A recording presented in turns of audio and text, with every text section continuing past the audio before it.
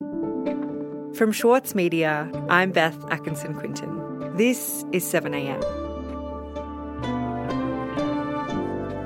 Over the past few years, the federal government has passed more and more laws granting police and security agencies greater access to our private communications. Law enforcement agencies claim the powers protect Australians from criminals, but there are growing concerns that they actually weaken our online security. Today, writer for the Saturday paper and chair of Digital Rights Watch, Lizzie O'Shea, on Australia's ever-expanding surveillance powers and if they could actually make us more vulnerable.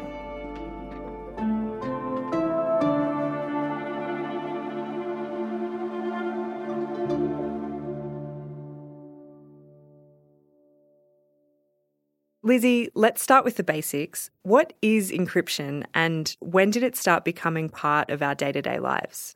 So for a long time, really, as the internet was developing, as our systems of network communication were growing, encryption wasn't a common thing. It was really only used in certain small parts of the internet. But of course, what happened in 2013 was that Edward Snowden revealed to the world just how much of our communication was being watched by surveillance agencies, and in particular the National Security Agency. Today he came out as the leaker of classified NSA documents that spell out a secret surveillance program. The NSA specifically targets the communications of everyone. It ingests them by default. It collects them in its system and it filters them and it analyzes them and it measures them and it stores them for periods of time, simply because that's the easiest, most efficient, and most valuable way to achieve these ends. What that revealed, of course, was that a lot of the systems that we use as everyday people are vulnerable to being intercepted by intelligence agencies. So while they may be intending to target someone associated with a foreign government or someone that they suspect of terrorism, they're collecting your communications to do so. Any analyst at any time can target anyone, any selector, anywhere.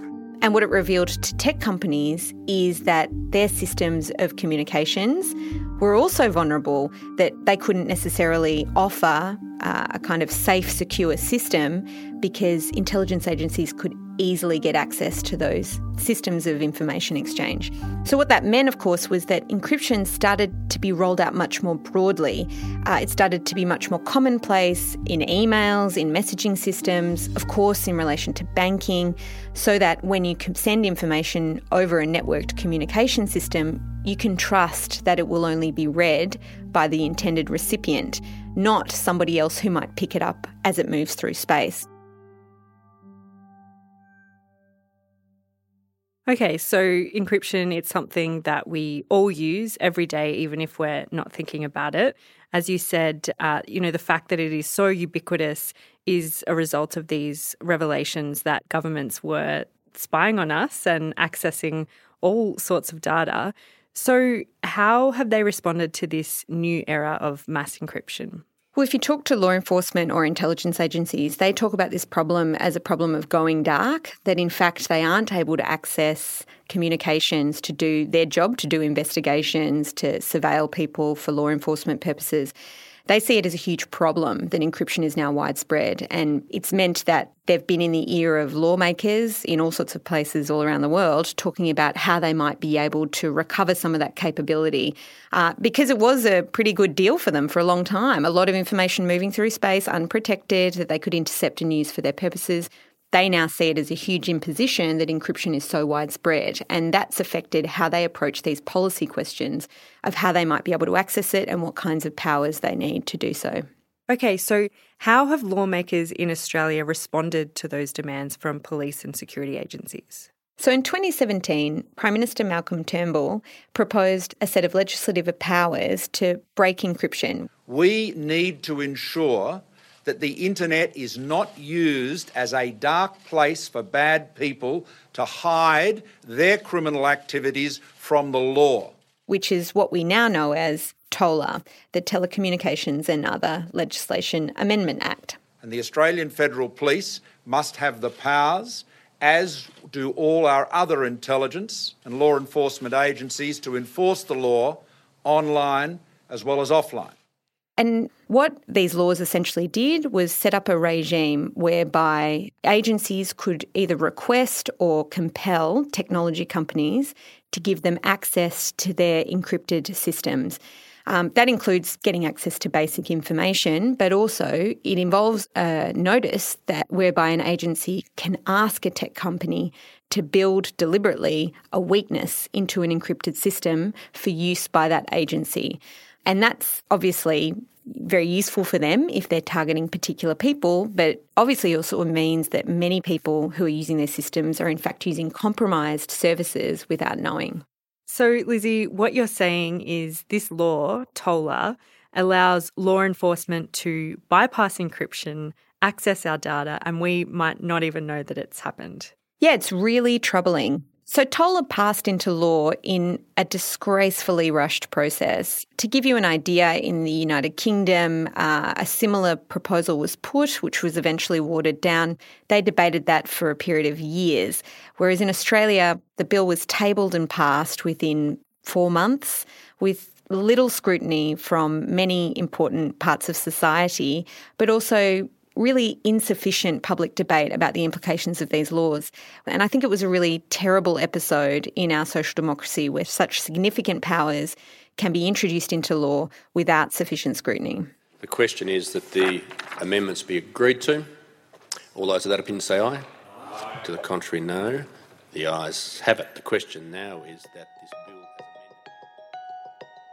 And TOLA was really just the start. Now law enforcement and intelligence are asking for even more powers to reach even deeper into our systems of communications.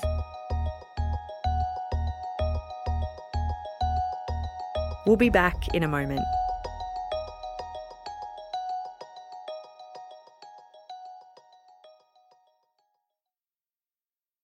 As a 7am listener, you value the story behind the headlines. That's why you should read Post, a free daily newsletter bringing you the top 5 news stories of the day, summarising each of their key points with links to full articles from a range of sources. Get the news you need to your inbox every weekday morning with Post. Sign up at thesaturdaypaper.com.au/newsletters. For Sloane Crosley, writing about the loss of a friend may not have provided catharsis, but it did allow for the possibility of a better ending. Like, you have this amazing meal that's this friendship, and then you have a really, really, really, really bad dessert with shards of glass in it. And then, like, the book is like, you know, those little chunks of chocolate that come with the bill. I'm Michael Williams. Join me for this week's episode of Read This as I talk to Sloane Crosley about her latest, Grief is for People. Listen wherever you get your podcasts. Lizzie, TOLA became law in 2018, and since then, law enforcement and intelligence agencies have kept asking for even more surveillance powers. Can you tell me, what are the next steps? So it's never a dull moment when it comes to law enforcement and intelligence agencies. I don't think they ever think they have enough powers. The Minister. Thank you very much, Mr Deputy Speaker. I move this bill be now read a second time. The Surveillance Legislation Amendment Identify and Disrupt Bill of 2020 will enhance the powers of Commonwealth law. And I think political representatives never say no when they're requested by these agencies to expand the powers that are available to them. This bill will allow the Australian Federal Police and the Australian Criminal Intelligence Commission to shine a light into the darkest recesses of the online world and hold those hiding there to account. Peter Dutton talked about it as giving the capacity for law enforcement to shine a light into the darkest recesses of the online world. Multiple layers of technologies that conceal the identities, IP addresses, jurisdictions, locations and activities of criminals are increasingly hampering investigations into serious crimes. This includes child sexual abuse, terrorism and the trafficking of firearms and illicit drugs. So the most recent round of legislative reforms that have been proposed include a set of warrants. They're called warrants, but in fact I think that's a bit misleading because they don't actually have to go before a judge in certain instances. But what they will do is facilitate law enforcement access to networks, to be able to disrupt those networks and gain access to data as they move through them, to essentially reach right into the communications infrastructure that exists not just in Australia but around the world, and monitor it, collect information and conduct extensive surveillance. Okay, so law enforcement agencies say they need these powers to disrupt criminal networks, but these laws clearly go further than that, don't they? So what are the concerns here? Well, the problem with these powers is it's not just an issue for certain sections of society that you might expect, like journalists and whistleblowers and human rights defenders. It's actually got implications for everybody in terms of their digital security and safety. So Microsoft, for example, had a weakness in one of the pieces of software that they sell. And for a long time, the NSA knew about this and exploited that vulnerability to be able to conduct intelligence operations and the like.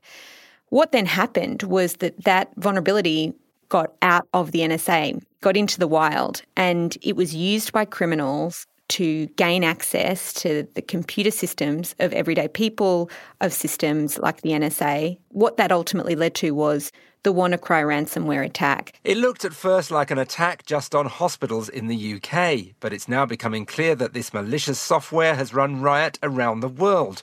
Russia, the United States... The NHS in the UK, for example, was affected, and it meant that they had to divert ambulances, they couldn't get access to medical records because of this ransomware attack. Would you believe they're writing down things on pen and paper right now? Their terminals where they keep all their patient files were locked down. A clock started ticking down, and apparently they have till next Friday to pay a ransom of 300 bitcoins. And this is all because the NSA knew about this vulnerability but elected not to tell Microsoft about it. And it's a clear example of how the interests of security agencies can diverge from the public interest. Okay, so this is what we're seeing overseas. But if we bring it back to Australia, we're seeing our government's effort to disrupt criminal networks. And then on the other hand, we're seeing lots of people that are very concerned that this is a breach of their civil liberties and generally maintaining internet security. Do you think that the government is doing the right thing here? Well, I think often the way the debate is portrayed is that privacy is in conflict with security. You have to give up some of your privacy in order to allow law enforcement and intelligence agencies to look after us and keep us safe. And I think actually the opposite is true, that in fact privacy and security work together, that if you have systems that protect people's information as it moves through space, that keeps them secure from criminal activity, from state-sponsored hacking, from all sorts of bad stuff that goes on the internet. In fact, what's in conflict is security and surveillance.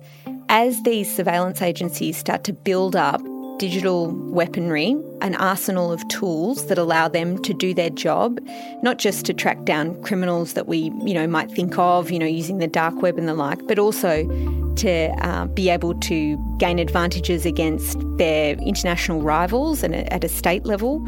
So I think what we're seeing is a divergence between the interests of the public and the interests of intelligence and security agencies. And I think it's the job of politicians to do a better job of acting for the public rather than just acceding to the demands of the surveillance state. Lizzie, thank you so much for your time. Thanks for having me.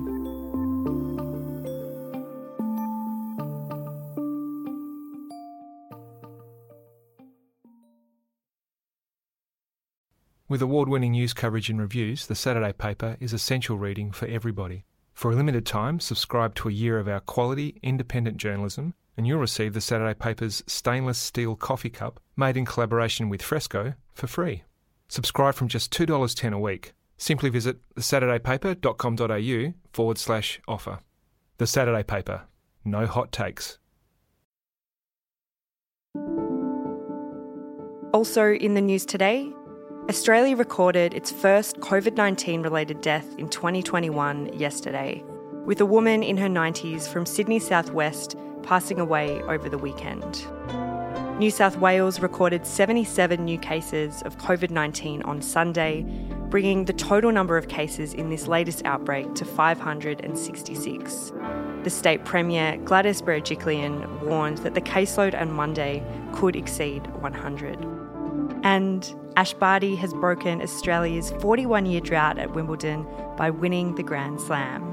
Barty is the first Australian woman since Yvonne Goolagong-Cawley in 1980 to win Wimbledon. I'm Beth Atkinson-Quinton.